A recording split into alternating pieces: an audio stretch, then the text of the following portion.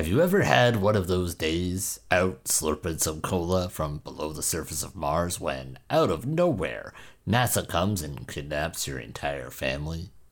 No? Will ever wonder what it would be like? Join disturbing Google-eyed alien Mac as he product places his shapely little booty around California, befriending a young disabled boy with a death wish, and eventually has a sick dance party at a totally real McDonald's. Was E.T. a little too mainstream for you?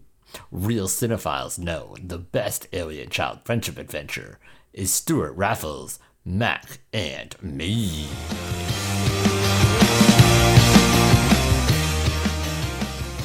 Welcome to Invalid Culture, a podcast dedicated to excavating the strangest and most baffling representations of disability in popular culture. Unlike other podcasts that review films you've probably heard of, Invalid Culture is all about the abyss of pop culture adjacent media that just never quite broke through because, well, they're just awful. I'm your host, Erica, and as always, I'm joined today by my co-host, Jeff. How you doing, Erica?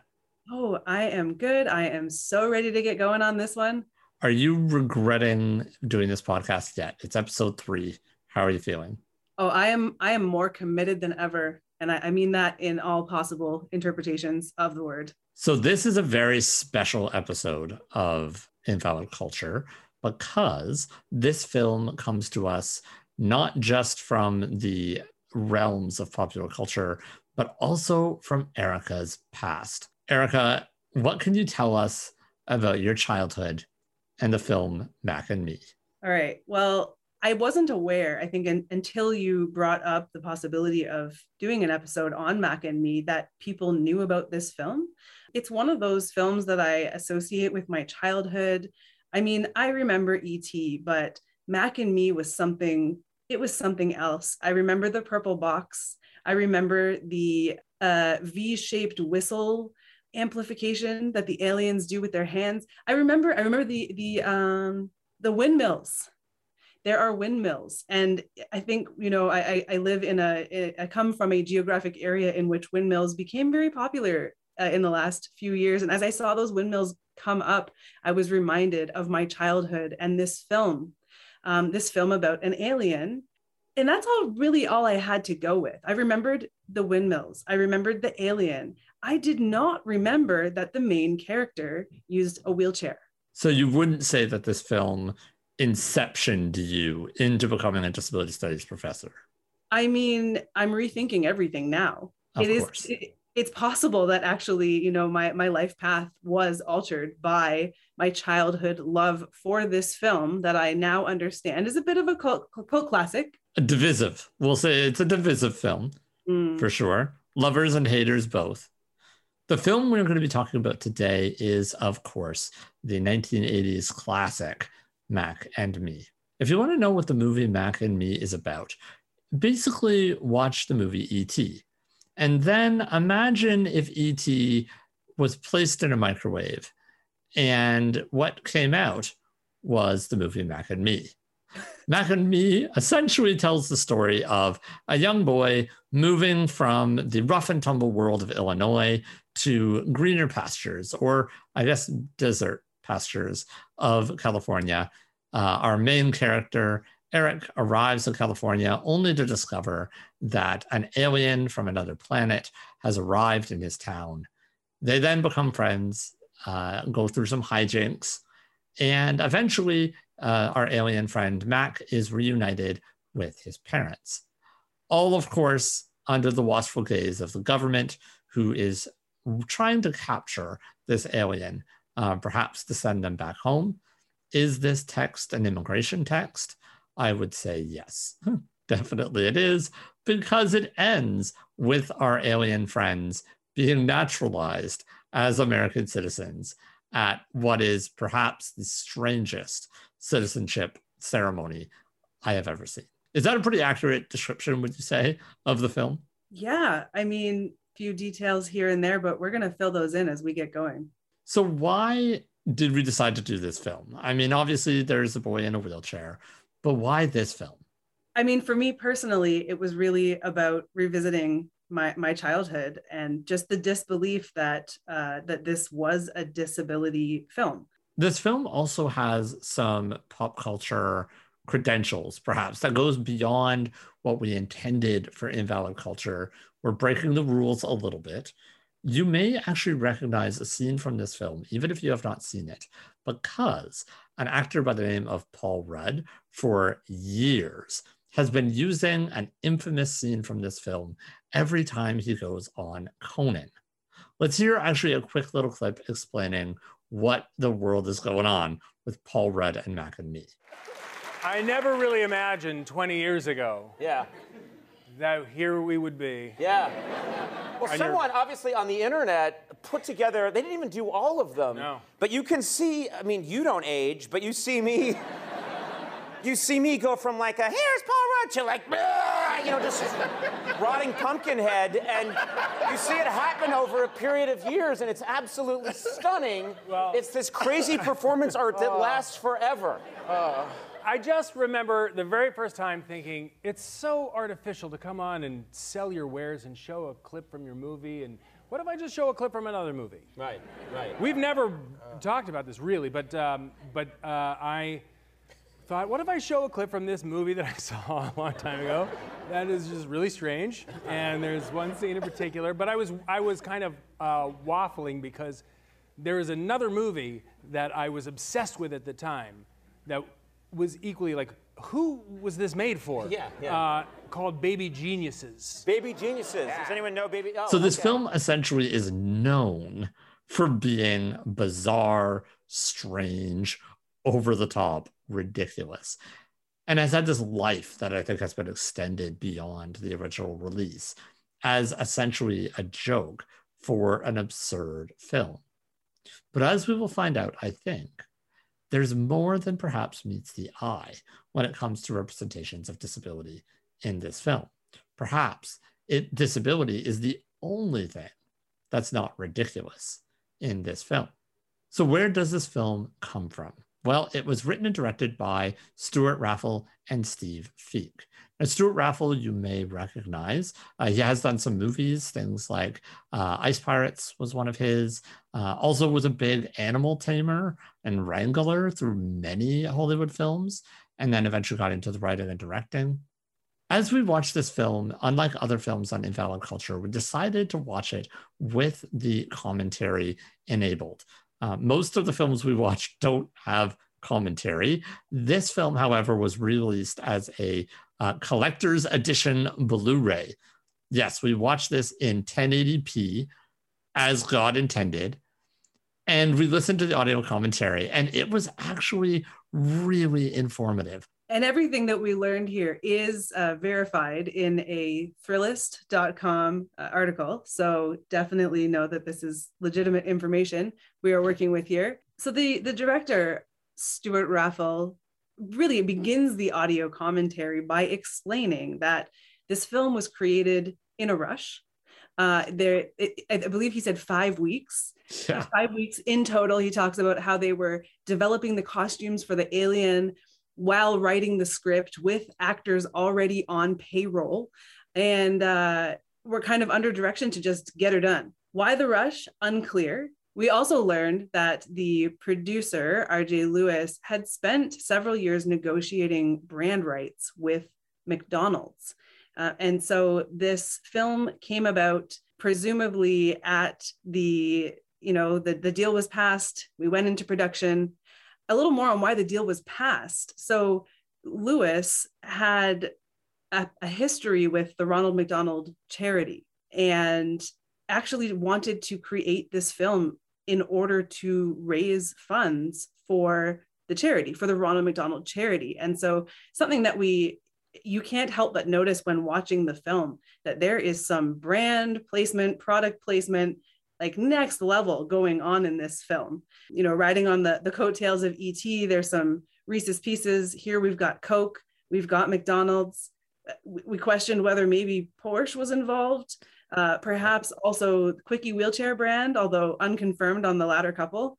But really what we learned in this audio commentary right off the bat was that this film was created to raise money for the Ronald McDonald Charity. Yeah, and a lot of investment financially by McDonald's to get this made. McDonald's was actually quite involved in some ways with the production of this film. But on the other hand, as we learned in the audio commentary, McDonald's didn't actually seem to have a whole lot of say about what happened. And this wasn't quite like other product placements where the brand comes in and says, well, we want to be represented in these kind of ways. With the duration or the speed at which it was produced, it sounds kind of like they just got this money and made something. Because I would really wonder, I would love to know, what did McDonald's think about this film after it came out? Were they happy with their investment? I don't exactly know. But let's talk more about the Ronald McDonald Charity a little bit later, because I have some theories about what might be happening. But let's instead look at some critical response, because we are not the only ones who have opinions about this film. So, Erica, what did some of the major critics have to say when Mac and Me was released in, I believe, 1988? Well, let's start with a Richard Harrington from the Washington Post, who said, "So why is it so hard to like this film? Having it seen done much better by Spielberg doesn't help, of course." Right. Fantastic. I think it was Richard Harrington as well that mentions just casually that R.J. Lewis, the producer of the film, it turns out that they were an account executive for an ad firm that handled McDonald's. So R.J. Lewis had a past relationship as an ad man for McDonald's. And Richard just wanted us to know, just throwing it out there. Now, what else did we find? Well, we've got Stephen Ray from the Philadelphia Inquirer, who says, "Everything about Mac and Me, not least the fact that it is fairly well made and involving, smacks of crass calculation. The filmmakers even have the gall in the movie's parting shot to announce a sequel." Yes, that's right. This film ends with a still and a cartoon text for unknown reasons announcing, what is it? See you soon. We'll be back. We'll be back. We'll be back. Hey, didn't a movie pick that up another time? That We'll Be Back? Yeah, I believe so. Mm-hmm. Mm-hmm. I'm still waiting for Mac and Me to be back, frankly. You know, I have a pet theory that it's coming. If any of our listeners are interested, we will start a GoFundMe and we will film Mac and Me 2. Should we just start? If you want it. If you want it, we will do it. I am fully committed. Because apparently copyright doesn't matter. Apparently you can just tell whatever story you want. You know, E.T., E.T.-ish. So next we had Chris Defoe from the Globe and Mail. "Well, worse films have no doubt touched the heart of the general public. Mac and Me is not only crass, it's boring and insulting to children's intelligences." And I want to say, I kind of took issue with this. Funny that we hear crass again. Yep. But I took issue with this a little bit because watching this film, this is actually a film that is almost entirely showcasing children. And I think children's intelligence, specifically their autonomy, we hardly see, the adults in this film are secondary roles. This is a film that is led by children and an alien. It really does seem to be more about children living as this sort of agentic operators. And I think it really stood out to me in the commentary when they're talking about how he realized that children want to see themselves on screen. I don't feel like this movie is trying to trick children. I think it's trying to be fun and funny. And I would argue that it fails miserably at doing that. 100% fails. But I don't think they're trying to trick us. I don't think. No, I don't think so either. And I think that's a really astute observation about children wanting to see themselves represented, and maybe not unrelated to the fact that we have here our first disabled actor in a disabled role. Maybe this team, maybe film production wasn't their forte. It was just the medium. Yeah, R.J. Lewis allegedly had always wanted to do a film starring a disabled actor playing themselves. And in that way, this film is perhaps actually quite progressive. I think one of my favorite critiques of this film, however, came from Juan Carlos Cotto from the Miami Herald, who said, quote, "His pace is quick, and the numerous chase scenes make for good fun. For sheer thrills, Mac beats Pippi and Pee-wee. Claws down." Sorry, just for clarification, do we know who or what Pippi and Pee-wee are? This is definitely referencing Pee-wee Herman and Pippi Longstocking. And I would imagine anyone listening to this who have seen either of those films is deeply concerned about the mental state of Juan Carlos Cotto. I don't know how anyone can argue that this horrifying monstrosity of an alien is better than Pippi Longstocking or Pee-wee Herman. I mean, he might be wrong. We could debate that, but I do think he's probably nailed the class sure. That belongs in. Yeah, that's actually a good point. Maybe does make more sense alongside like a Pippi Longstocking or a Pee-wee Herman. That actually might be a better place to put it. Whereas like E.T. is like, I was about to say high film, and I apologize for that. But I mean, Spielberg is in a completely different film production category, I would argue.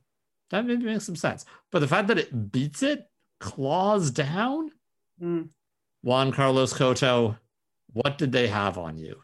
Did they have your family? Does Juan Carlos Cotto also work for McDonald's? Everyone works for McDonald's. But of course, film critics are not the only ones that have important opinions. In fact, some of the best opinions about movies, in my humblest of opinions, can be found within the Amazon review categories. So we have curated some of our favorite Amazon reviews of Mac and Me. And we start with a great one.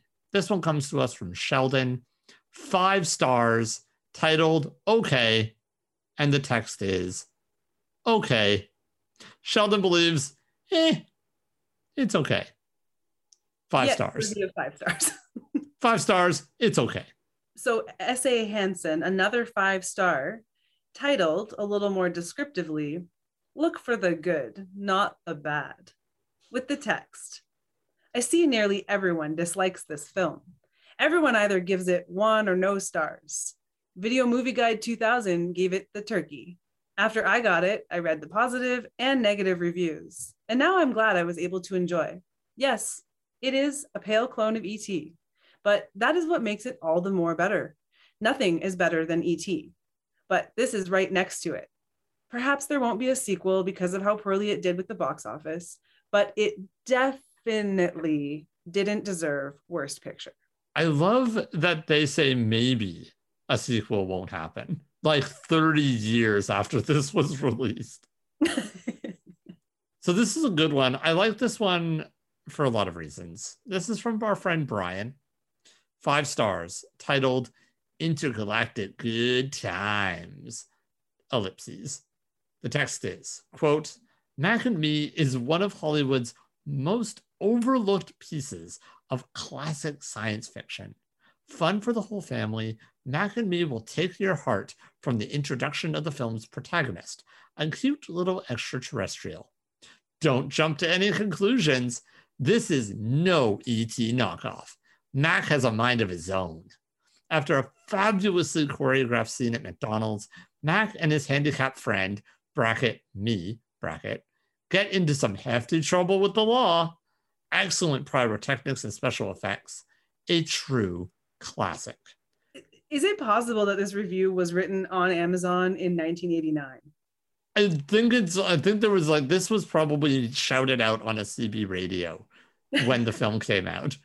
And it's just been captured and curated for us here. I love how it equal parts defends the movie, and then it plays up other parts and then minimizes others. So for instance, I love the implication that unlike E.T., Mac is an agentic free thinker. Like E.T. is apparently like a conformist, like a slave to the system, unlike Mac, who thinks for himself. Okay, but Brian also claims that it's cute. And I'm not sure I can agree with that. That is also an extreme. I mean, the first time I saw this film, I was old. I was an adult. And I was worried about nightmares after I saw this for the first time. The alien to me is terrifying. All of them are very disturbing, I would argue. It is not, I would not, cute and cuddly is not the vibe I get from Mac, which I think Mac is actually said to be an abbreviation for, or an acronym for mysterious alien creature. I think this was a rip on Elf, perhaps. I see. I believe. I also love the statement that, quote, they get into, quote, hefty trouble with the law, which is, of course, an abbreviation for Eric will be shot by the police by the end of this movie. He will be shot and killed by a police officer. Depending on which country you watch the film in. Correct. We'll talk about that more in a moment. All right. Up next, we've got Jason Nickert. 5 stars, titled Jay's Review on a Childhood Classic. See, Jay and I, we're coming from the same place. So Jay had to say, this movie was my all-time favorite movie when I was growing up. From the first time I watched it on the old TMN movie network. This movie is a great movie with a lot of fun attached to it. It was and always will be a cult classic to me.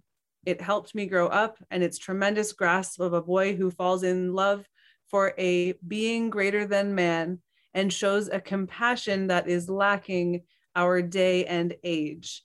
I rate this movie an easy 10, but since I can only go to 5, I will have to settle for that. There is a lot to unpack here. Is this a romance movie? I mean, that was not my initial read, but do Mac and Eric hook up? I mean, no, we definitely don't see that happen. I did not have the sense that it happened either. You know, I mean, maybe worthy of mention, there is a certain, there is a caring relationship, certainly, that develops between them. I think we see them both extend care and support towards each other. If you were watching What's Eating Gilbert Grape, would you say that he fell in love with Gilbert Grape? No. This is the falls in love that's very, very strange to me. Yep. I mean, what is love? I also want to know, is Mac genuinely a being greater than man? See, yeah, I mean, I was on board with most of this review. that one I'm not so sure about. Certainly portrayed as an other, other being. Yep. Greater. I mean, yeah, I don't know about that. So his powers are essentially he's able to get sucked into things. He essentially has like a completely malleable body. Like he can fit into very small spaces. He doesn't rely on water. Right. He lives on Coca-Cola. I don't know if that makes him better. I'm not sure. We also got a 5-star review from Kim. This one was titled Great Movie. And it says, quote, I thought it was a good movie. Did you know that the kid in the wheelchair wasn't just acting in the wheelchair? That was actually his. He has spina bifida, and he did all his own stunts, like the water scene where he falls off the cliff. Now, this is a good review. I brought this quote on the show because it straight up lies to us in its justification of the film. The actor does have spina bifida. The actor was using his own wheelchair. However, he did not do almost any of the stunts, including he did not do the stunt where he falls off a cliff and into the water. That was definitely not him. And it is stated repeatedly in the commentary of the film that they were very afraid of killing this child throughout the film. They were really worried that they were going to kill him with the stunts, and that's why they used stunt doubles. It sounds like very heavily. So Kim, the one thing you tried to sell us on, it wasn't true. Last up, and this is probably my favorite, and I would say the most accurate of all of the reviews. So Dylan Killy gave us a very unforgiving 1-star review titled Truly Terrible, with a slightly more generous text. God awful, loved every minute. So I'm just going to say, I think that actually pretty well sums it up for me. How about you, Jeff? It's so perfect. So I think we pretty much sum up the reviews there. Shall we get into a little bit of a deeper analysis of what happened here? I'm so sorry that you have to have a body. So very sorry that you have to have a body. Oh yeah. All right, so let's get started. Some general impressions on the film. I mean, clearly we are looking at a low budget. Well, I think if we look at the numbers, it wasn't exactly a low budget. It was not a low budget film. There was a lot of money, but it looks like a straight to DVD film. Yeah. So we've got what looks like a low budget film. I think that what I want to say first and foremost is I remain just floored at what an excellent disability representation this is. I don't think we started this film knowing that we were looking at an actual disabled actor. I believe that this was something that we started to pick up on as we watched. Did you know going in? I fully expected that this thing was going to be a gong show. I figured that this was going to be an absolute, like, just paint by color or paint by number, just all the worst stuff. And as we were watching this film, I had this like dark, sneaking suspicion that this actually might be one of the best representations of disability that we're going to see. It might be a completely unwatchable movie, but it actually may have gotten disability right. And that's shocking, considered all of the other problems within this film. Right. And so, I mean, watching this, especially after the last couple of films that we, really, I think, railed for their unfortunate acting disability, it was very immediately evident that the actor was not sort of imagining disability and acting this what an able-bodied actor might imagine spina bifida, or I mean, we don't. Very unique among this film. I don't think that his diagnosis is ever mentioned. I don't think, except for one incident we'll get back to, he's really not medicalized. There's no dwelling on his leaky body. There are no kind of awkward and inconsistent arm, hand, leg movements. It's just a kid using a chair, and that's not even. I mean, it's not even that. It's just a kid who happens to be using a chair. It's never the focus. It's never the focal point. And that is rare. Yeah, I don't know how they got this so right, considering everything else. Like, I think it is important for us to clarify here. This film is terrible. It is a terrible film. But somehow, within this like pile of excrement, this like beautiful flower of representation emerged. And that is shocking. Yeah, I mean, I think you threw out the hypothesis that because the film was strewn together so quickly, maybe they just didn't have time to overthink the disability representation. I think that might be it. Like, I feel like they didn't even think about disability because they didn't have time. Like, we hear in the commentary that at times they were literally like writing stuff and then like looking for places to film the next scene and finding these locations like the night before and then just like going there the next day to shoot the scene. I wonder if when you don't have a time to think about the story and you're literally just shooting one scene after another, then it becomes like a non-factor. Like they were like, well, we don't have the time or the capacity to actually engage with any of this stuff because we're trying to film a movie in like a month and a half. And I think a lot of the stuff in this film is reflective of that philosophy. It's like, well, we're not going to think of like an original plot line. We don't have time for that. So we're just going to take parts of E.T.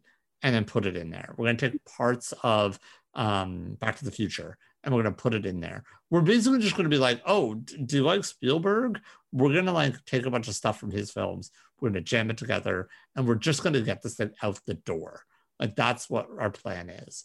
Well, and that really squares with the intent for this film to essentially raise money for a charity. Like, it wasn't about, reinventing cinema. It was about how do we use the medium to meet our end. And I think two things related to that I think sort of played out. We heard on the commentary, the director say, we really had to take Jade's lead because, we imagined a scene would go one way, and then we got there and Jade sort of told us it needed to go another way. And so that we saw in another film, I think it was Miracle in Lane 2, that had an on-site wheelchair consultant. Yes. And so, I mean, the director of this film in the commentary acknowledged how much they learned about disability and just sort of the mundaneness of living with disability through working with Jade on the film. Now, I'm sorry. Can we talk about the cliff scene? I think we need to talk about it. It is the elephant in the room. For those of you who have not seen the film yet, Eric has decided it is finally time to capture this alien. He's been sort of pursuing it. There's been weird things happening in his house. And he follows the alien out of his house, ends up on a cliff, which his wheelchair then runs down. He tries to put on the brakes. The brakes snap off, and his wheelchair then launches off the cliff. He falls for a long time into this water below, at which point he begins to drown. And it is at this point that Mac finally reveals himself, swims out into the water, and somehow rescues this man or child, pulls him to the shore. The next time we will see Eric, he's now in his bedroom being consulted by doctors. What stood out for you in the cliff scene, Erica? I mean, there's the shock, certainly. Like, who thought to launch the wheelchair kid off a cliff? Why? Right. Why was that? Why? Where did that come from? The stakes have never been higher.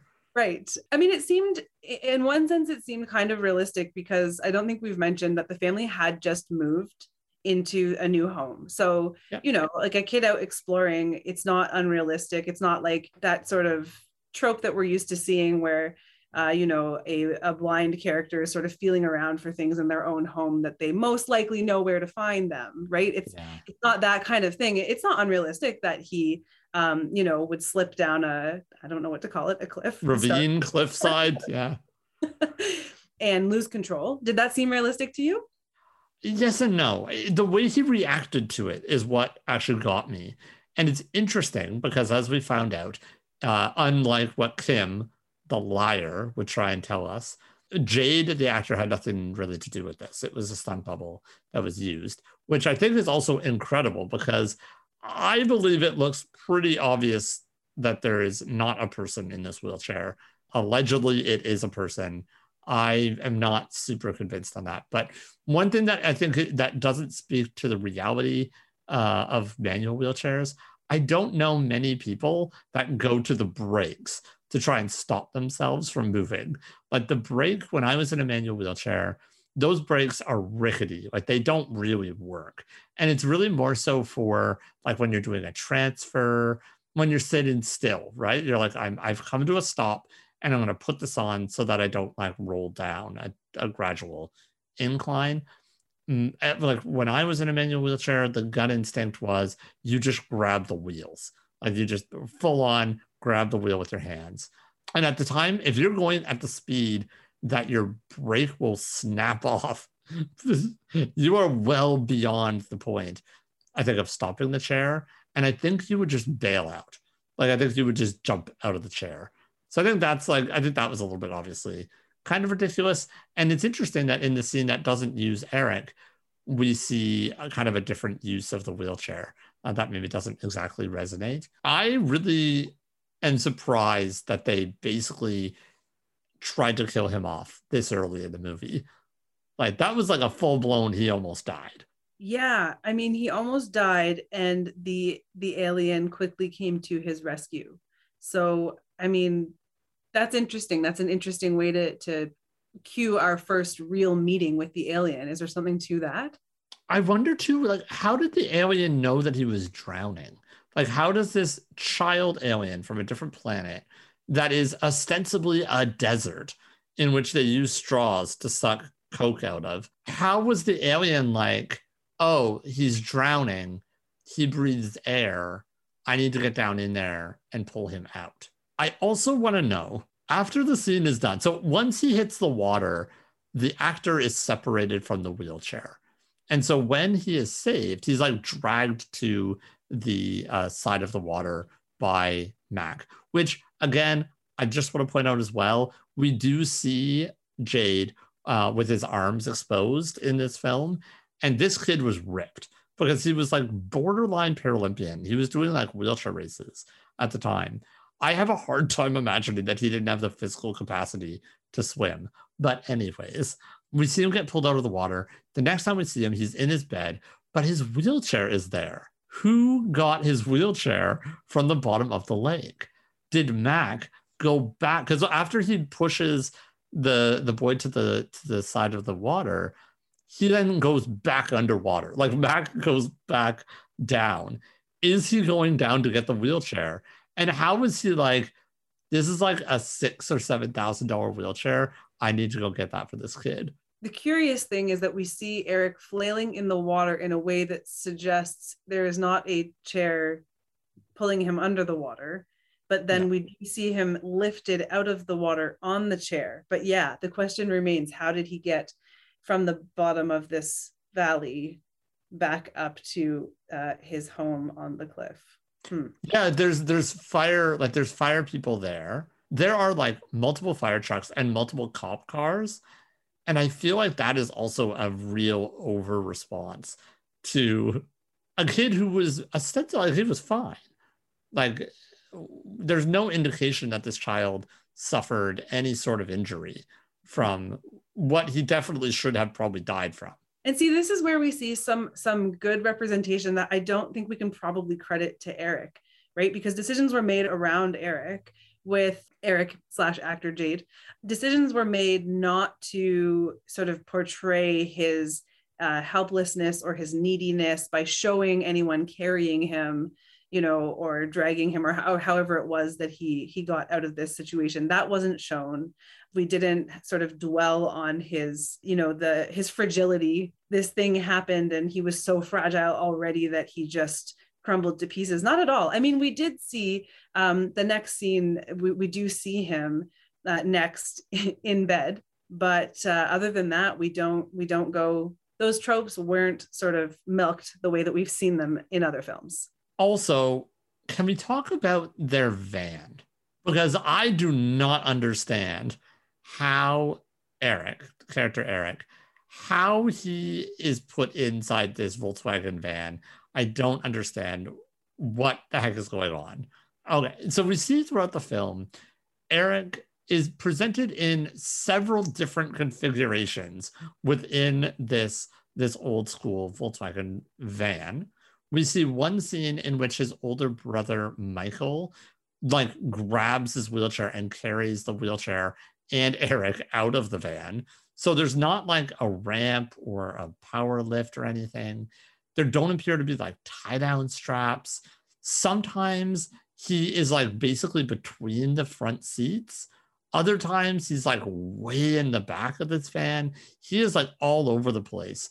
And it feels like we hear on the commentary that there was like a whole lot of drama around filming within the van. And the problem was not Eric himself. It was that they needed a bunch of puppeteers also in the van with all the film crew and all the film equipment, and that there just wasn't enough room. And so I think Eric was just getting sort of pushed around into different spots of the van in order to make it fit. But the van stuff was wild to me because there was just no consistency in how this boy was transported. Yeah, so I looked into this because I was curious, you know, how is the wheelchair getting into the van for one? And actually, it turns out that as in character, Eric even explains to someone else, you know, the question comes up, well, how do you get in the car? And they say, oh, well, I can just hop in my wheelchair and sit in the back. So he explains that himself. Their van, curiously, does not have a ramp or a lift of any sort on it. And we never see him navigating that. But the timing, the actual year, this film was 1988. Yeah, and so looking into it, it turns out it was sort of in the mid 70s that the converted van was first sort of being explored. And I think it was 87 or 88, actually, that vans really started to be adapted. So it's very likely that they wouldn't have actually had any concept of an adapted van. It's possible that someone in the production might have seen one or known something about them. But it might actually be that we were just in a sort of in an era of makeshift accessibility for automobiles. It's fascinating because in some ways, again, perhaps not even intentionally, this movie made the right choice, because I think often when disabled characters are brought in, there's this weird pressure, like they're trying to figure out, like, well, how would someone in a wheelchair use a van? And then, well, they didn't have the internet really in 1988, but they would have like called and been like, well, what's out there? And what you end up finding is that often people with disabilities in films are using like the top of the line equipment that no one else actually has access to.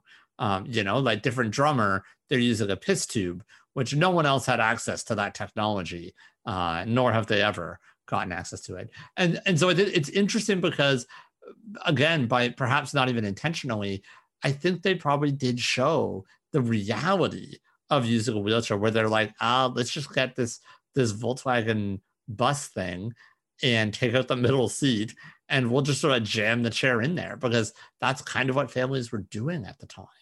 Mac and Me nails it once again. Now, while there were lots of good things, I think, in this film, there were some interesting tropes that we noticed, things that we see a lot in disability film. One of the tropes, I don't have a lot to say about it, but I do want to flag it right off the bat, is that similar to Miracle in Lane 2, within this film, Eric's brother, Michael, we go into his room at one point and discover that he has tons of like sport medals. And so once again, we have this idea of the disabled child and their sibling being hyper performative. That Michael is apparently very physically successful. I don't believe we really see any medals in Eric's room. It didn't stand out anyway. He mostly had toys. Well, and what's interesting about that, we learned on the commentary that Jade was actually a high-performing athlete. Yes. So this was very much one of those gifts from the imagination of the writers, not from reality. It's funny too, because sport is always in the background of this film, but never actually does become in the center. Within both of the boys' bedrooms, we see this like cornucopia of Chicago sports team references. There's posters to the Chicago Bears. There's posters of the Cubbies. There's all this sort of reference to like Chicago sports. In the infamous dance scene in the McDonald's, there are people in full-blown football uniforms, but only like 2 or 3 of them. Not a team, just like a couple of guys going to McDonald's after the game. Why is that? I mean, is that just is it an 80s sort of stereotype of the culture at the time? Like I think in the dance scene, we see, there are the street performers, there are the athletes, there are, I think, some ballet There's dancers. ballerinas. Yeah, okay. I think I wonder if this was a way of signifying, like reminding us that they also are fish out of water. Like the alien, obviously Mac, is a fish out of water, but so too is Eric and Michael, because they're from Chicago and they're not from California. And that division of like Illinois and Chicago and California being different places with different ideas about the world is something that comes up a couple times. Like Eric and Michael are also kind of immigrants into this like California world. And so I wonder if the sports teams were just like an easy way to be like, don't forget, they're not from California. I want to come back to this one actually, but let's go first to the other trope I think we saw, even though briefly, was, why Eric was not injured by his fall off the cliff. Why do we next frame see him in bed with a doctor? I love it. This is such a fascinating trope to me, that when characters are like hurt or sick, we symbolize it by putting them in bed. I mean, like this kid just like fell off a cliff and into the water. Is his first instinct to be like, I should go lay down? Or is it more this like iconic image of like the doctor at the bedside caring for the patient? It called to mind for me the Frankie Muniz character in Miracle in Lane 2, how he was always about to burst. Right. 911 was on speed dial because 3 clicks was too many. You had to get medical help there so quickly. There's almost some remnant of that in the doctor, get the doctor here quick.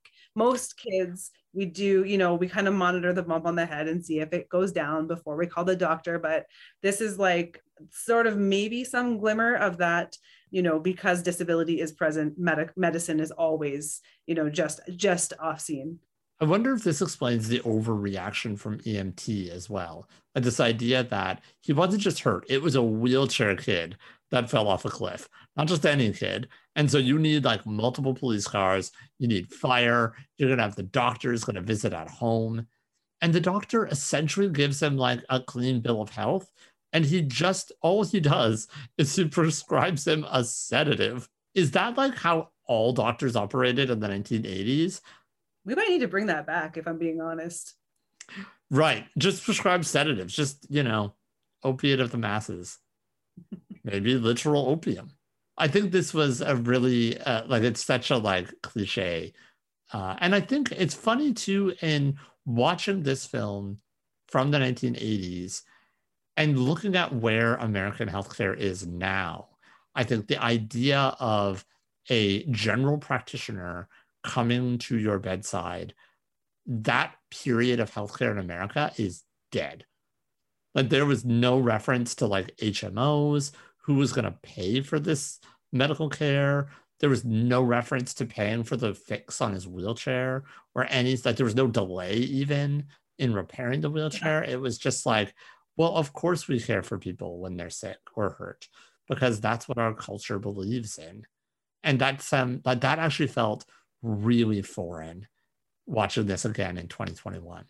Yeah. Is that a relic? Is it a fantasy? That's a good question. Maybe somewhere in the middle. I think that there was maybe this desire to believe of America as the best. Like this movie is very much about America, right? Like it's about America being the best at sort of everything.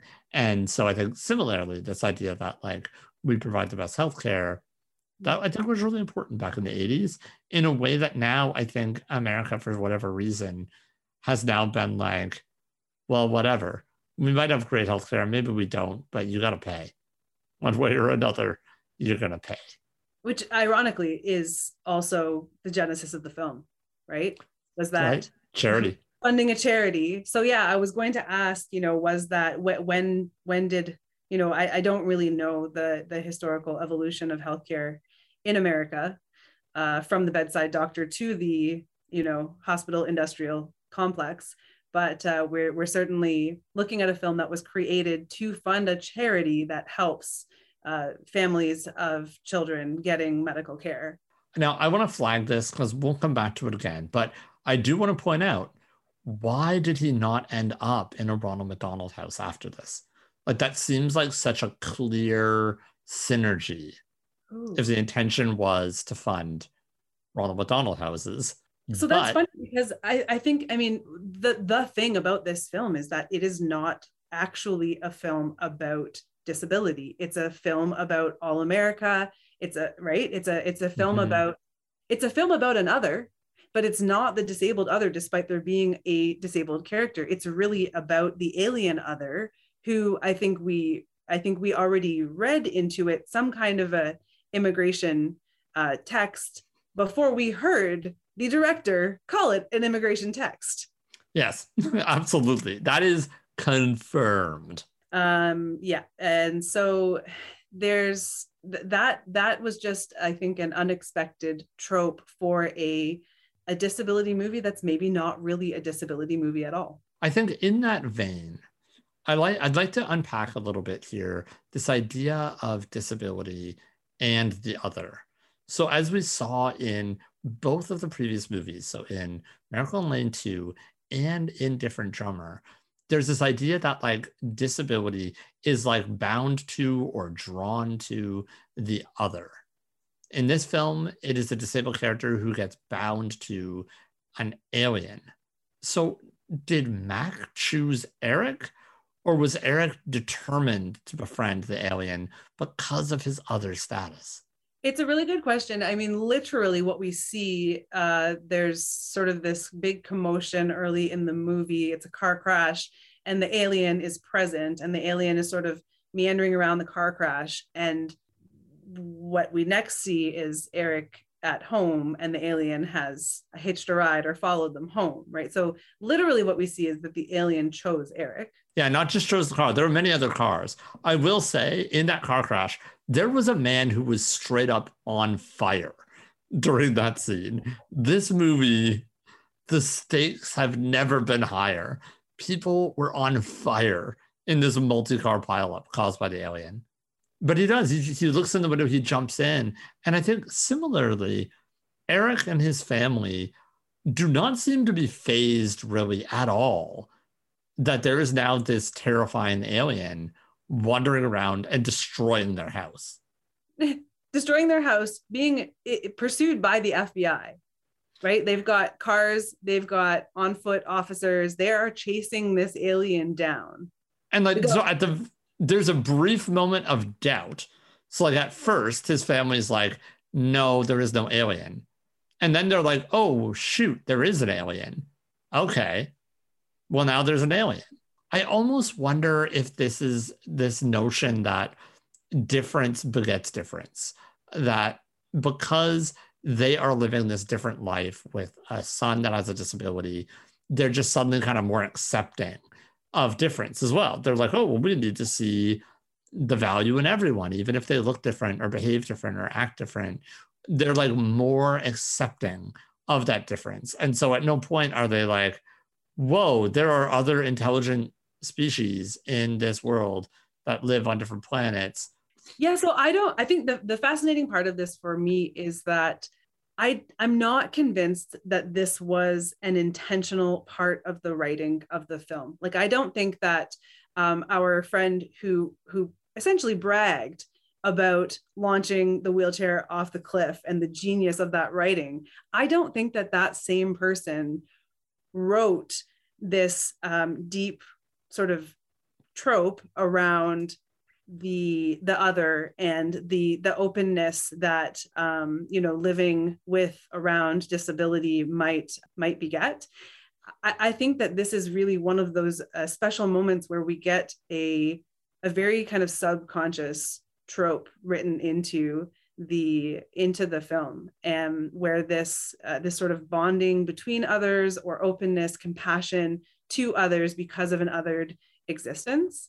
But something else that I think I felt in this dynamic was that because disability was being portrayed as so just mundane, it was almost, I mean, the otherness of disability was really overshadowed by the otherness of the alien, and almost not even, I mean, overshadowed in a sense, but also sort of humanized. Like, I think in a lot of the films that we might consider, whether they're our preferred offbeat representations or the mainstream representations, we see disability treated as its own.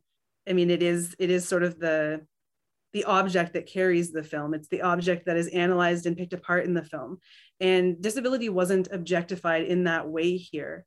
And because Mac is clearly not human, it almost bolsters the humanity of the disabled character. Yeah, like Mac becomes the obvious other and also the problem to be solved, which then allows Eric to A, not be a problem, and B, to be actually in closer proximity to the other human characters, and therefore marked as a human character. Yeah, and I don't know if this is a stretch to observe, but noticing that Eric cares for Mac in a almost parental, in a kind of parental custodial kind of way. Motherly. Yeah, right. Like motherly way. Leaned over himself, sort of leaned over at the bedside, holding up his head and feeding him the Coca-Cola that he needs to survive. Yeah. I was disturbed by that scene. I was waiting for the breastfeeding to happen in that moment. Like he's like cradling his head and it's like, have some bitty, my friend. Maybe we're really getting deep into the subconscious here. Is Eric Mac's mother? An interesting question. But I honestly do not know of many other films in which the disabled character is a provider of care. I mean, the one that pops into my mind immediately, and I hate that I'm going to say this, would be I Am Sam. There is it's a two-way care relationship, but he does provide care for his daughter. But Eric is definitely a provider of care throughout this film. And also the advocate, like he is literally the voice for Mac. Who doesn't speak, just as, you know, if you haven't gotten around to watching the film yet, Mac does not communicate using verbal language. No, and also does communicate in extremely abstract hints. So for instance, when he wants to say, my family is by the windmills, he puts a flower in a straw. And that moment, like when Eric is like, oh, the windmills, that's what he's referring to. I'm like, I would have never made that connection. Mac would have never reconnected with his family if I was Eric. Is that giving Eric a bit of that sort of superhuman? Like, is he then, you know, we often see that either lesser or greater than human he seems to have some sort of insight. But again, I wonder if that is not the nature that Eric has like a unique ability. And I don't even necessarily think it's an idea that like Mac maybe has like a telepathic ability. So he's sort of actually putting the ideas maybe into Eric. I don't think that's what's happening either. I think they were like, we got to get this thing done in 90 minutes. So we're just going to like throw this stuff out there and Eric will just figure it out and it'll be fine. It's a movie by and for the children. Also, if you're an American, you should be ashamed of your government in this film because the fact that they're not able to capture these aliens is a true indictment about the incompetence of law enforcement and not the only indictment of law enforcement within this film. Yeah, so I mean, our ending scene, you've already kind of thrown out the spoiler that our protagonist is shot at least by the police. So we have the Mac is reunited with his parents and sibling. They enter a grocery store and essentially, I mean, it all just breaks loose at that point. The police are there. I mean, presumably they've been called to deal with the aliens in the supermarket. How does the fire start? From the shooting, because there's a gas station. And the gas station. Okay. Yeah. So, I mean, we have not only a store full of people, but we have Eric rushing in to try and help them while the police continue to shoot at the aliens and now at Eric. We learn that in an alternate ending, not the one that we see, Eric is actually shot by police, which is, of course, leading up to his being brought back to life by the aliens. How? Something that looks a bit like the seance that we practiced in, like, you know, early 90s. Did it come from, when was The Craft made? Anyway, it's clearly another precious time capsule. But yeah, the cops are just shooting, they shoot the kids. So in our American version, it's been edited so that we don't actually see that happen. We see a sort of Eric rush to save his friends and the explosion, and he's sort of presumably affected by the explosion. But the police were indeed shooting openly at the aliens and everyone else in the vicinity who happened to be at a grocery store / gas bar. My favorite part, I think, so number one, if you have not watched the International, you can find it on YouTube, and you can straight up watch the police shoot and kill a disabled child which is a bold stance for this film to take. Hilarious. But I love, so afterwards, Eric's mother is brought to the scene and she's rushing, and there's like a police officer, and he's like, one of the kids was shot. And she's like, which one? Which I think is also a hilarious thing. And she's not necessarily equally concerned based on what child has been gunned down. She's like, well, I love my one son more than the other. She's like, which one? And the cop is like, I don't know, but he uses a wheelchair. And then there's like, oh no, Eric. And she like runs over, and then this sort of scene happens. It's an interesting moment because I think there's some authenticity here where I think if a woman was like, oh, who got hurt? And the police were like, well, I don't know his name. I don't think they'd be like, oh, I don't know. He was wearing like a Patagonia jacket or like, oh, he had like blonde hair. It's like the wheelchair is definitely going to be the defining moment. And in fact, this is like the only time, really, one of the rare times that he is defined by his disability. But I think it was a really authentic moment. Like, I think that's exactly what would happen. I fully agree. It's like, oh, shoot, we killed the wheelchair one. Never mind that the mom was helicoptered in when they didn't even know who had been shot. Yeah, they knew she was related in some way. I don't know where this helicopter got her from. I guess maybe like the Sears seat. So the mom works at Sears, and they have a little run through at Sears. But I think that was like a ways earlier. So I don't know that they necessarily would have known that they were connected. But the mom had to be there, and the child is saved. And I hate that. I wanted this movie to have the courage to kill the boy in a wheelchair. I just want to say, Different Drummers, we also had a death and a revival. Yeah, The Return. Yeah. No, that was more of a biblical revival, but the disabled kid comes back. And I think we all knew it was going to happen. I think like the movie was really forecasting it. But I think the better question really is, and you've already posed this, why did he not end up in a Ronald McDonald house? Well, that's the thing. Like, there are multiple times in which this child has almost died. And the film is supposedly to the benefit of, I'm assuming, Ronald McDonald House. They refer to it as the Ronald McDonald Charity, which they do other things, but Ronald McDonald House is the main thing, as far as I understand. And yet they don't do it. However, what we do see is that McDonald's is the place to rock.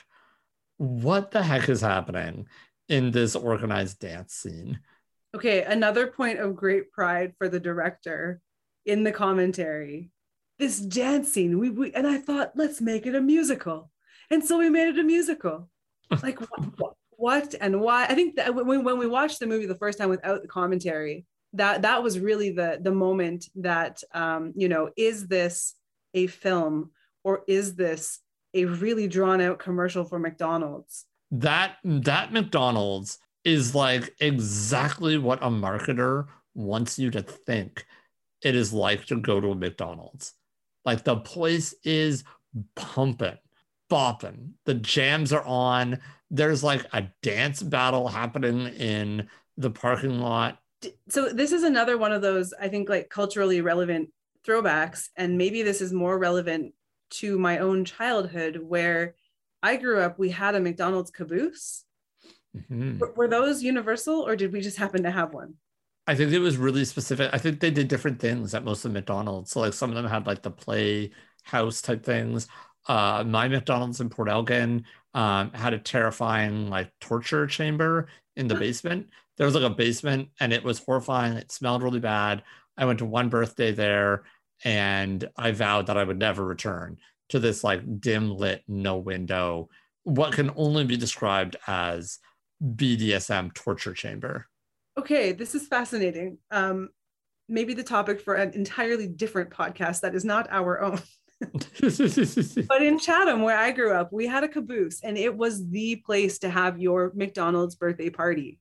So, I mean, I think maybe that was it. Maybe that was what the McDonald's execs wanted, was we just you do what you want with the film. We need to push the McDonald's birthday party as the place to be in the late 80s, early 90s for a birthday party. It is the coolest place. And it's a place where like the party never ends. Like the population within this McDonald's is radically diverse.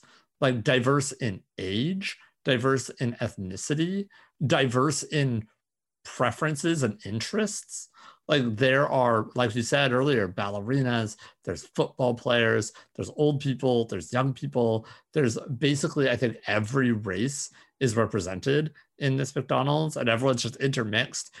Ronald McDonald is literally there making puppets and like balloons for people. But like the people working at the front are like happy and clapping. A dance sequence breaks out. Like this place is so much fun. The most fun. At no point do they ever reflect like the feces covered bathrooms or the seats that were literally designed so that you couldn't sit in them very long, so that you got the heck out of the McDonald's so they could bring in the next feeder to sell their burgers to. It is oh, and the plants. This McDonald's is full of like lush greenery, and I definitely do not remember there being any sort of plant in a McDonald's that I ever visited. I think this answers our earlier question. That was, is this a relic or a fantasy? Clearly, it is 100% a fantasy. With a fantasy. A big time fantasy. And like one though that I'm kind of here for, like, can you imagine if there was a place where you could go to where all like creeds and religions and ages are all just together dancing and partying and celebrating all the time, and there's a clown there who will make you things? I would go there. I mean, are you not describing Disneyland? I actually wouldn't go there. Disney, the mouse is furious that they didn't get in on the Mac and Me. That'd be a great like theme park thing though, right? If you like come to this like this fantasy McDonald's where the party never stops.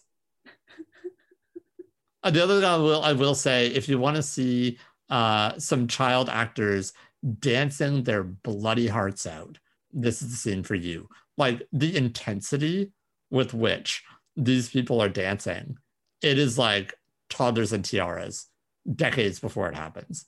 And fun fact, Jennifer Aniston is in this scene. This is, I would argue, without Mac and Me, Friends never happens.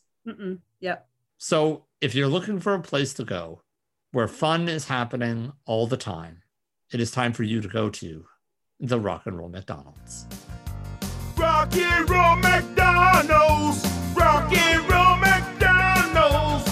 Rock and Roll McDonald's! All right, so as we do, we have put this film through the ringer, but, you know, some closing thoughts. To be fair, what were some things that you thought the film did well?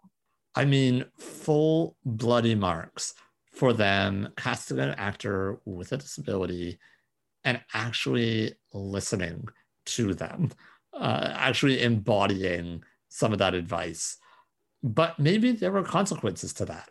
Well, I think what you're sort of teetering on saying, something that they did well really worked to their disadvantage, because they wanted this movie to raise money, right? But it did not raise money. And I don't think it's a coincidence that they did not produce a stereotypical tugging at your heartstrings trope. And that's where they were going to get the money.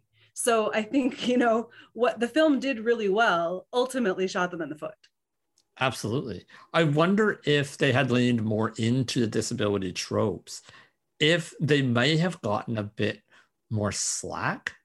I think one thing that's fascinating about the commentary about this film and some of the things that the directors have talked about is that one of the director and writer is on record basically saying that he's like, we cast a disabled kid in this film. I can't believe people hate it. I believe he literally says that he thought America was more charitable than that, as though that like doing this should just like gloss over or fix or remediate the flaws of the film, which like obviously is a ridiculous thing to believe.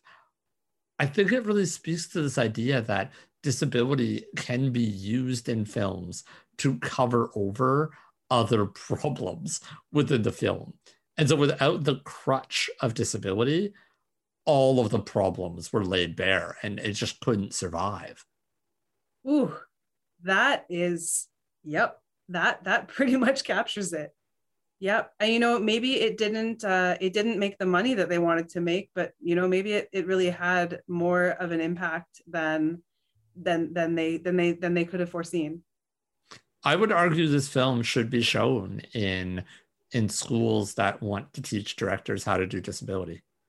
Yeah. And that's a shocking thing. Right. Once again, this is not to be shown for how to make a film or how to be successful. No. Or how to win awards. No. But it is absolutely a film that should be shown to teach people how to do disability right in a movie. It's painful to admit. It's painful, but it's just so simple. Like, I think what we see in this film is literally what everyone is asking for all the time. Can you please just cast a disabled actor in a disabled role? Can you even consider casting a disabled actor in a non-disabled role? Yep. It is going to cost more because you know what? Living with disability does cost more. That, I think, is another thing that really resonated with me in the commentary of this film, was the way that they talked about, they acknowledged outright that they had to do things differently when they were filming with this child who uses a wheelchair. They had to find a house that was accessible for the child to actually be able to get into to do the filming. But what was great about the way he talked about it was it wasn't like geez, we had all these problems and barriers and burdens. It wasn't that at all. Like, it was more, he literally said, he was like, that was actually kind of the fun part, was that we had all these problems and we had to find solutions for it. That, I think, is like exactly the mindset that you have to go into. And now maybe, you know, this commentary was recorded like decades after the film was done. Maybe, you know, in remembering it, he remembers it as more fun than it was at the time. But I think that's the mindset you should be going in with. So other than the representation piece of it, was there anything that you enjoyed about the movie, Erica? I know that's a tough question. That is a tough question. I mean, I think I did enjoy some of what we have been able to read into the immigration metaphor. Some of the there's some interesting kind of gender stuff around the aliens too. I mean, the aliens, it's funny to see how we imagine aliens, right? Like what do we imagine that they're going to look like? And like a very clear projection of some heteronormative stuff onto these aliens they're sexless. Like, we don't see, I think the adult and child male and female bodies are the same. I think the only real difference we see are the males have 2 bumps on their head and the females have 4. So that was, I mean, I won't say it's something I liked. I'll say, I think for me, it felt like a bit of a missed opportunity.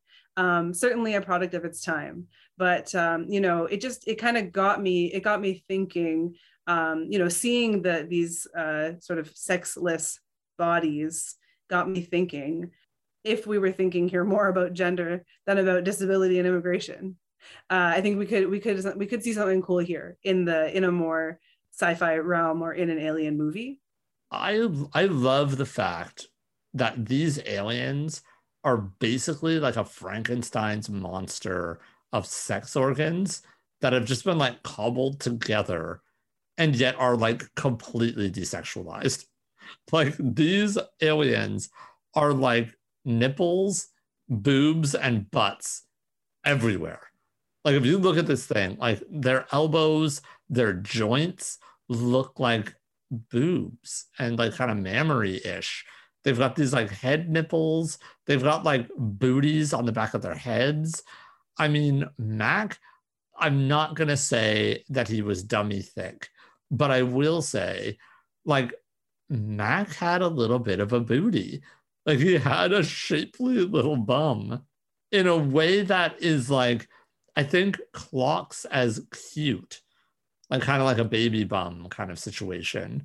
But these aliens, if you look at them, these are sex organs that have been like compiled together with these giant eyes and these weird little butthole mouths. I don't know if we want to go in this direction, but I wondered some of that, you know, like you're reading these real human body parts into these alien costumes, and maybe it's just a coincidence, but I wondered, thinking kind of deeper into that, is this sort of reinforcing that idea that these are not actually otherworldly so much as they are people from another place, and just really sort of concretizing that immigration trope that we know was actually intentional.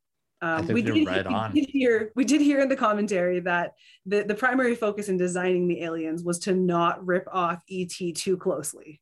Yes, I think that was the driving emphasis of this entire movie. This like, was the, what can we this was do? The mirror mantra. It was on all of their mirrors. Do not rip off E.T. too closely. Right, close, but not too close. I think it's time for us then to get a little trivial. What's some trivia from this film that we discovered? So are there any repeat offenders in this film? And the only one that let me take a step back. There were a ton of people that would go on to do some amazing things. They had big careers, but there isn't a really clear direct line to disability. I would say maybe one of the people involved was also involved in the film Mask, which was definitely a disability text. And the director, Stuart Raffle, also did a movie called Mannequin on the Move. Now, this is a movie about a woman who essentially is paralyzed by magic, and she becomes a mannequin. I don't know if you would count that as a disability text. I would. She has no control of her body, and because of magic. That's about the extent of it. We also, as we've done in previous episodes, like to talk a little bit about the equipment, some equipment facts coming at you. Throughout the film, Eric, of course, is rocking a quality chair. He is in a Quickie manual wheelchair, but the product placement isn't just about McDonald's and Coke, my friends, because also in this film, we see a t-shirt for Quickie wheelchairs, as well as, I'm pretty sure, a hat. There's a red hat in his room. I believe it's a Quickie hat. It may also be a MAGA hat. I'm not sure. I think it's a Quickie hat. I don't think they had MAGA hats back in 1988. I don't know. I'm pretty sure Donald Trump was a Democrat still at that point. What about some production facts, Erica? Do we have any good production facts? Oh, we have a couple. Yeah. So we had some pretty heavy hitters working in the background on this production. And one of those was the music, the maker of the music. Do you remember the name of that person? Does it matter? Nah, you can look it up. It's easily available online.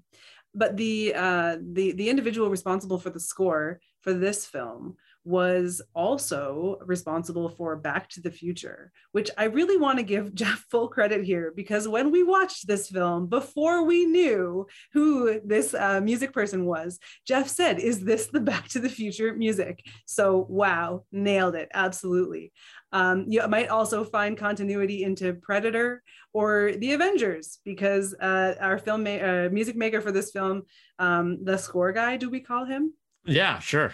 Okay, the score guy also worked on these absolute real success films.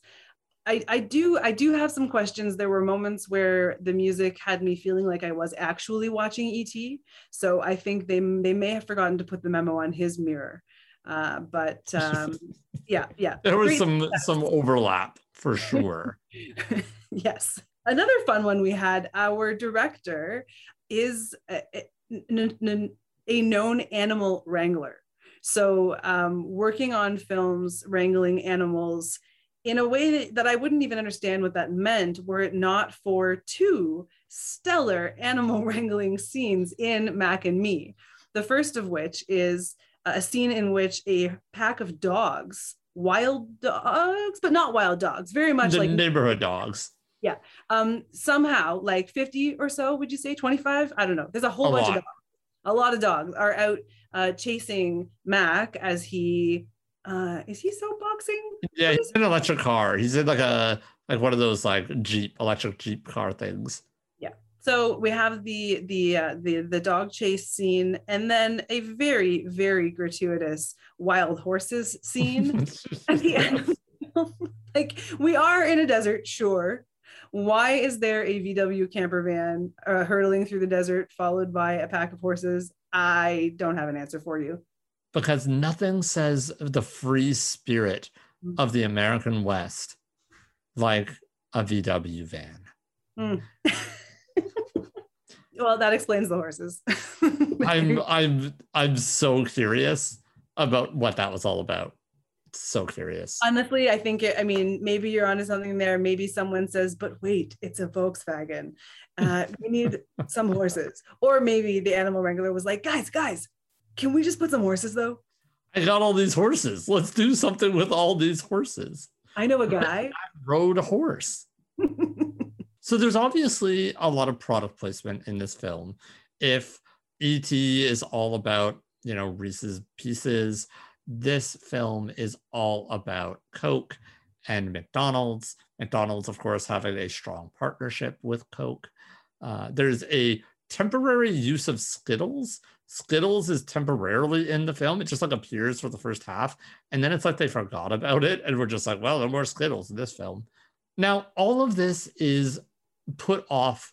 It's explained or justified by this charity angle. The argument made by many of the people involved in this film is that all of these things were necessary evils because it was all about the money. Let's raise some money for a really good cause. Now, I am going to question this motive deeply and seriously.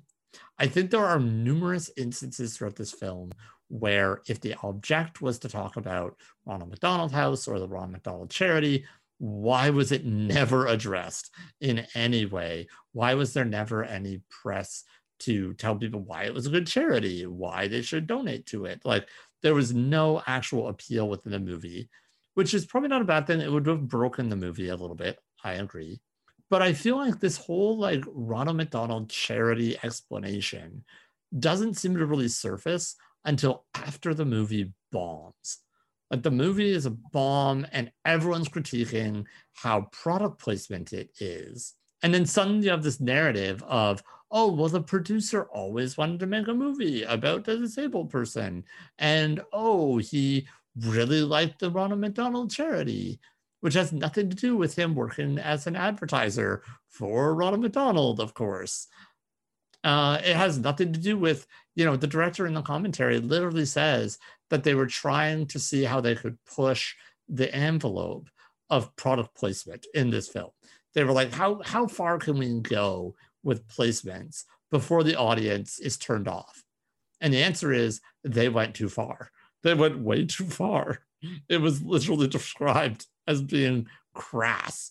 And so I wonder if charity is being used here to sanitize the like monstrous invasion of capital within this film and the ways in which they don't try to make a movie, they tried to make a commercial, which also maybe explains why this movie that had a multi-million-dollar budget was filmed in like 6 weeks, because the story actually didn't have anything to do with it.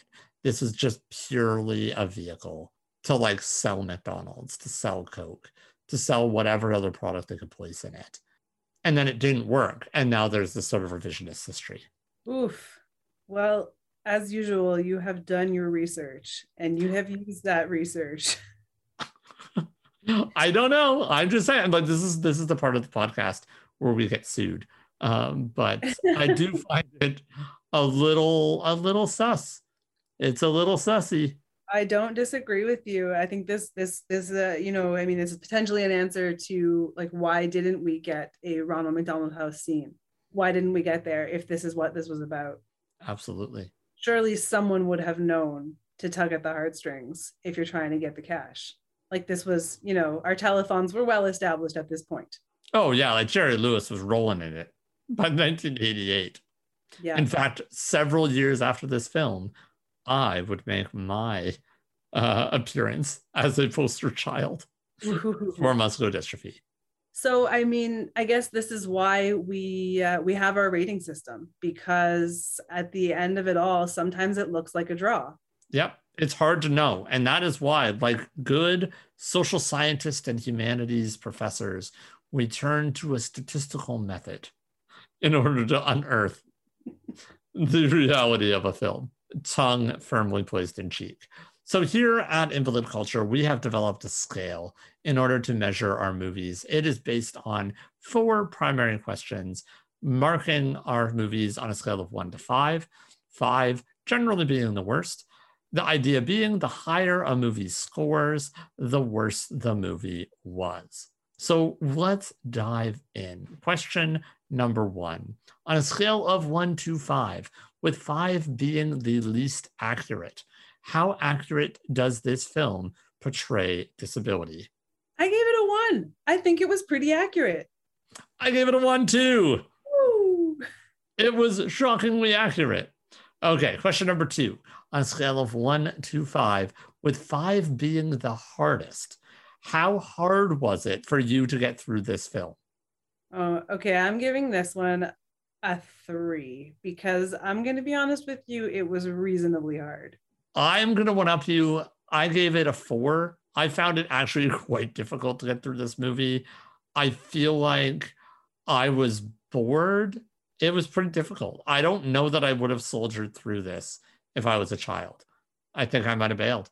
Well, see, that's where I think my nostalgia, the nostalgia factor made it easier to endure, because I think that this is actually much more tolerable for a child who cannot see the glaring problems with this film. Okay, on a scale of 1 to 5, with 5 being the maximum, how often did you laugh at things that were not intended to be funny? You know what? I gave it a 3. I'm rethinking that 3. I think it should be higher, but I'm just going to stick with my original rating and call it a 3. I laughed a reasonable bit at things that were not supposed to be funny. I also put this as a strong 3. I think it's a solid 3 for me as well. I definitely did not laugh at most of the things that I was supposed to laugh at. I definitely laughed a lot at like the dance sequence, and not in a good way, I would argue. It was pretty unintentionally funny. And last but certainly not least, perhaps the most important, on a scale of 1 to 5, with 5 being the most, how many steps back has this film put disabled people? So I gave this a 2, and I just want to qualify and say that like the film on its own only gave it a 1. Like this is by a landslide the fairest, most accurate disability representation in my view that we have seen so far. But I'm giving it an extra point here because I don't know, this whole like made a film for charity purposes. I feel like there's something a little icky behind that. So that's where my 2 came from. I was like, I struggled with this one, but I thought about it and I realized, particularly as we looked at the reviews of this film, no one addresses disability when talking about this film. No one even sees that the wheelchair is like not a thing. And so I think it may be a film that put filmmaking back a century. However, I think disability by and large got out scot-free on this one. I think we emerged unscathed as a people. And so for that reason, I am going to give it a 1. So if we take all of our scores and we tally them together and we place them into our scale, we see that this film has not a terrible score. This film comes in at a regrets, I have a few, which is our second best possible rating for a film. I honestly thought that it was going to squeeze in under this might be an underappreciated piece of art. But, you know, having watched the film now a couple of times, I think it would feel wrong if it fit that category. Yeah, I don't think it's art. Even if the disability representation is strong, Yeah. I cringe at the idea of this film being used for anything in the world. Yeah. Well, there it is. I mean, filmmakers, movie buffs, bring it on. I hope that we will. It is my absolute goal. This podcast will not stop, I dare say, until we see a low enough ranking film that we can call it an underappreciated piece of art. And goal number 2, that we are able to finance Mac and Me 2, the sequel. Oh yeah, also that for sure. You know, I think as soon as we shut down here today, I am going to go start that GoFundMe up. And I think all we have to do is get Paul Rudd's attention, and this can happen.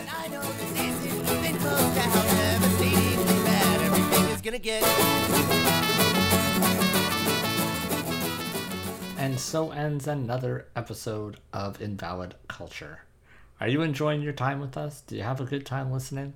Well, why don't you tell your friends? Tell them to check it out. Maybe go on to Apple Music or wherever it is you find your podcasts. Give us a like, give us a comment. That would be greatly appreciated. But maybe even more important, do you know of an amazingly terrible disability film that you would like to hear us talk about? Go over to our website, invalidculture.com, submit it to us. We would love to hear. So long, and we will see you on the other side.